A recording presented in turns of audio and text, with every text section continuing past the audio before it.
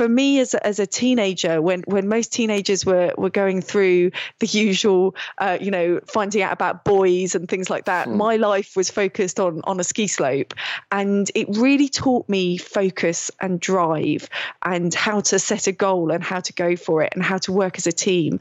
And when skiing didn't work out for me at a young age, I actually started to have several injuries that made it very evident that my body was never going to be able to cope, specifically with a sport like skiing that was so high impact.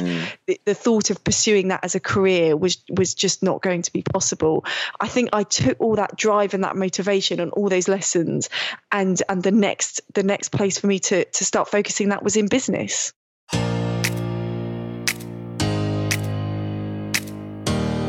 You're listening to the official podcast for the Festival of Enterprise, being held at the NEC in Birmingham between October the 23rd and 24th, 2019. Get your free ticket by visiting thefestivalofenterprise.co.uk.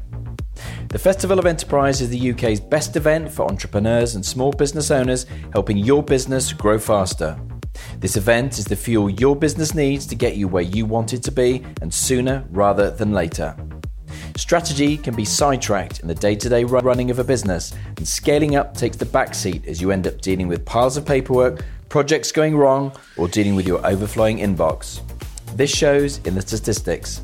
According to the Scale Up Institute, scale-ups bring in £1.3 trillion of the £1.9 trillion generated by all UK SMEs.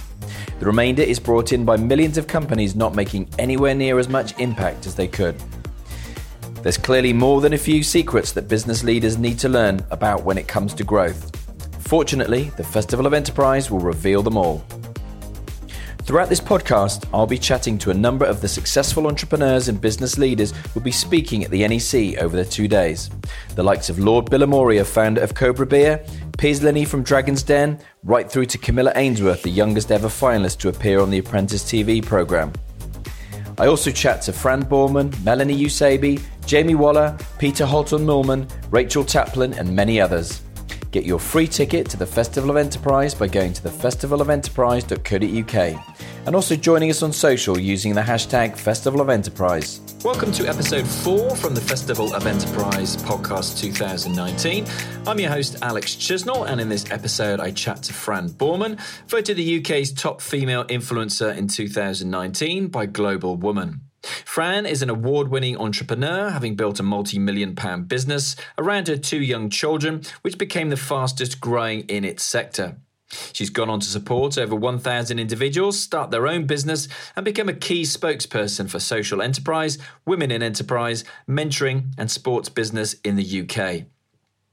Join Fran at the Festival of Enterprise on 23rd and 24th of October, where she'll be speaking at the Business Leaders Keynote stage, delivering inspiration, motivation, and key insights. On this podcast, Fran and I chat about if you're ever going to achieve anything, you won't do so on your own, to surround yourself with high achievers, developing a mentoring culture where people want to work, and business for good is good for business. I'll start off by asking Fran how she came about being voted the UK's top female influencer.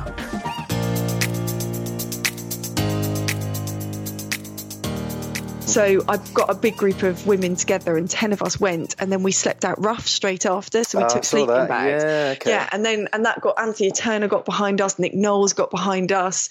So we got some really good publicity. So it's really been on the back of that, me going, I find it quite difficult to be that person in the spotlight, but realising that actually I do have influence and it would be a shame to waste it. Yeah. So really now trying to encourage other women to feel that it is okay to not post those stupid photos and actually to be okay just sharing things of meaning and really kind of driving that agenda. But then that goes alongside also giving women the opportunity to understand what their choices are at that moment of reinvention. Are they going to reinvent themselves into a pouty, Instagram person, which personally, I don't think there's much more legs on it. I kind of think the market's saturated and we need a new model. And I kind of hope what we're doing is a better model. I'm always really interested, being from a sporting background myself, with people who've had success in a sporting world and then again in business. Can you tell me a little bit about your skiing background and any particular lessons that you think you've taken from that into the business world, Fran? Yeah, sure, Alex. So my sporting skiing background actually came almost by chance. So as a child, my dad was an entrepreneur. He worked very hard, and his only downtime really was skiing with us as a family. So we used to go away at holidays and ski. So it meant that I was put on these planks of wood at a very, very young age, and don't even really remember learning to ski. It just kind of happened. I think I was first put on skis when I was about 18 months old. As soon as I could walk, I was on skis. Wow. And it was just a thing that we did. It was family time. It was a really nice thing that we did all together as a family. But then when I turned up at secondary school, my first day at secondary school, in my class was a girl that also skied in the same village as I did. And it was Shemi Alcott, who eventually became a 4-time Olympic skier. And she was in my class at school, and we sort of recognized each other. And she said, "Oh, come skiing with me after school." And I thought, well, that's bizarre because there's not any snow in southwest London. So how does that happen? And I didn't even know in those days that there were dry ski slopes in England. But we ended up going skiing together. And her mum and her dad, who were equally driven, had worked out with her already that her destiny was to be an Olympian. And to get there, she wasn't going to do it on her own. And I think in itself, this is a really interesting lesson. If you want to achieve anything, you're never going to do it on your own. And to actually have the motivation and have the opportunity to enter team races, she needed a team around her. So her mum put a vast amount of effort into setting up a school ski team, which obviously I was inducted into. And we then began training almost on a daily basis. At first it wasn't so much, but it built up. And we started going every day after school, or in lunch breaks, we'd be going into the sports hall and doing circuit training and so on. And very quickly as a team, we became very, very good. Again, another lesson I learned from this was when you surround yourself in a high performance environment, so with other people that are driving and performing at a high level, it forces you to perform at a higher level as well. So being in this environment, all of us began to ski better and better. And before we knew it, we were winning national championships. We were being inducted into the England school ski team. And it really just grew from there. So for me as a teenager, when most teenagers were going through the usual, finding out about boys and things like that, my life was focused on a ski slope. And it really taught me focus and drive and how to set a goal and how to go for it and how to work as a team. And when skiing didn't work out for me, at a young age, I actually started to have several injuries that made it very evident that my body was never going to be able to cope, specifically with a sport like skiing that was so high impact. The thought of pursuing that as a career was just not going to be possible. I think I took all that drive and that motivation and all those lessons, and the next place for me to start focusing that was in business. Football being the national sport in England. Tell me about Goal 17, as I understand that you're looking to help end youth homelessness through football, and know you're a big advocate of using business to help solve social problems. It's probably one of the biggest, if not the biggest, problem in the UK at the moment, if not around the world. Tell me a little bit more about your involvement there. Yeah, so Goal 17 is barely a year old, but it's a company that in its first year has made a massive impact. Within 5 months, we won the National Mentoring Awards, and within 8 months, we were featured in Forbes. So it's been a company that's grown really, really quickly and in a really exciting way. But the football link with this is that I was introduced to a former footballer, a guy called Keith Mabbott. He played for Gillingham, Millwall and Charlton. Get it right. Yeah. So he played for Gillingham, Millwall and Charlton, and he has a very similar story to me. He fell out of the sport due to injury. So he nearly got his pro contract, got injured, and then couldn't continue with the sport. And again, like me, converted the lessons of the sport into business. So we had a lot in common. I wasn't very much into football as a sport at that point. But what Keith had developed was a really interesting concept where he took homeless 16 to 24-year-olds and used football to help break down barriers and help them take those lessons from the football pitch and completely convert those into transforming their own lives and getting their lives back on track. So really, really interesting concept.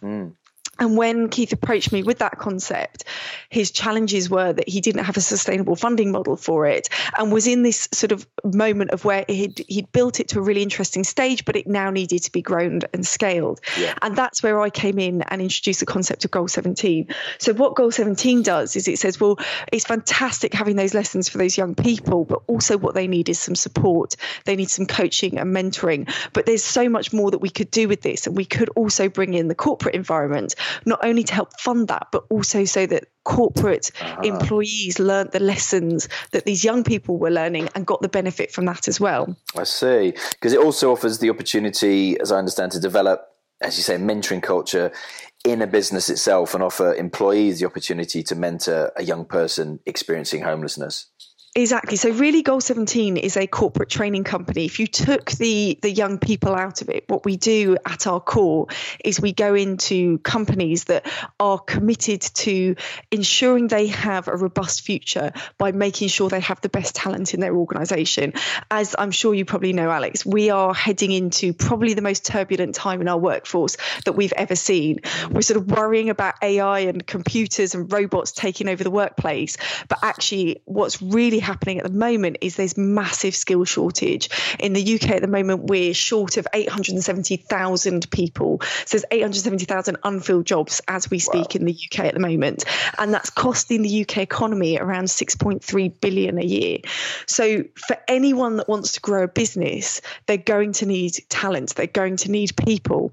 And to do that, it's a more competitive environment than it's ever been to attract and retain the right people. And carry on, Fran. No, yes. So what we're doing with Goal 17 is saying to attract and retain those people, what you need to do is have a culture that makes people want to be there. And there are several facets to that. Firstly, we've got younger generations coming in, and their needs and desires of what they want from the workplace is very, very different to previous generations. Firstly, they want to know that they're working for a company that is doing more than just paying profits. They want to work for a company that's making a difference, and that's really, really important to them. But also what they want from their career is different. They want to work for a company that is invested in them and that has an interest in progressing them. So the real kind of linchpin in pulling this together is helping companies create a mentoring and coaching culture that ensures their people are going to want to stay with their organization and not move on. And that's what Goal 17 does, is it goes into these companies. We partnered with the world leading university in this space to develop the content around mentoring and coaching. And this also comes from my past experience. So I have a business that I grew to be the fastest growing in its sector. It's a multi-million-pound turnover business and has a team of over 1,000 people all across the UK. And the reason that became the fastest growing was because we developed a very unique but very effective coaching and mentoring culture within that business. So taking that intellectual property of what we did in that business, we're now offering that out to other corporates so they can also do that to engage and retain the best staff. But the key, and this is where the football bit comes back in, the key part to this to make this work is people don't want to practice being a mentor in their workplace, because if they get it wrong, they lose face. So where there are companies that are trying to set up this kind of culture, they find that they hit a brick wall because people love it. They love the theory, but they never actually implement it. So we needed a really good practical environment for people to learn how to become effective mentors and coaches. And of course, we have that environment when we go into supporting these homeless young people. So we match each of our corporate trainees with a homeless young person so they get to cement their learning. And of course, at the same time, they're genuinely giving back, helping another person transform their lives and have a really empowering experience that gives them the confidence to actually go back into the workplace and implement this. And I'm assuming, football's how you put this, one of the catalysts putting this together, but essentially you could use this in any sports. Yeah, I mean, any sport would work, and I'm sure there will be a time when we, through Goal 17, will explore other sports. Football has some great advantages, though, because A, is the number one global sport, but also it's a complete leveler. It really doesn't matter if you're the CEO of a massive multinational company or a homeless young person. When we take you to a Premier League football club stadium, get you on the sidelines of the pitch, and you're in this kind of amazing environment, it doesn't matter who you are, you're equals, your level. And that's why I've absolutely loved working, and through Goal 17 and the Street Soccer Foundation, who's our charity partner, we work with Premier League football clubs, we work with all sorts of amazing influencers in the football sphere. And the great thing about that sport is it just brings everybody together. It's a really interesting point, because I think we look at issues like homelessness and we want our natural reaction is, let's use charity. Now, my whole life's mission, Alex, is to re-educate the world that business for good is good for business.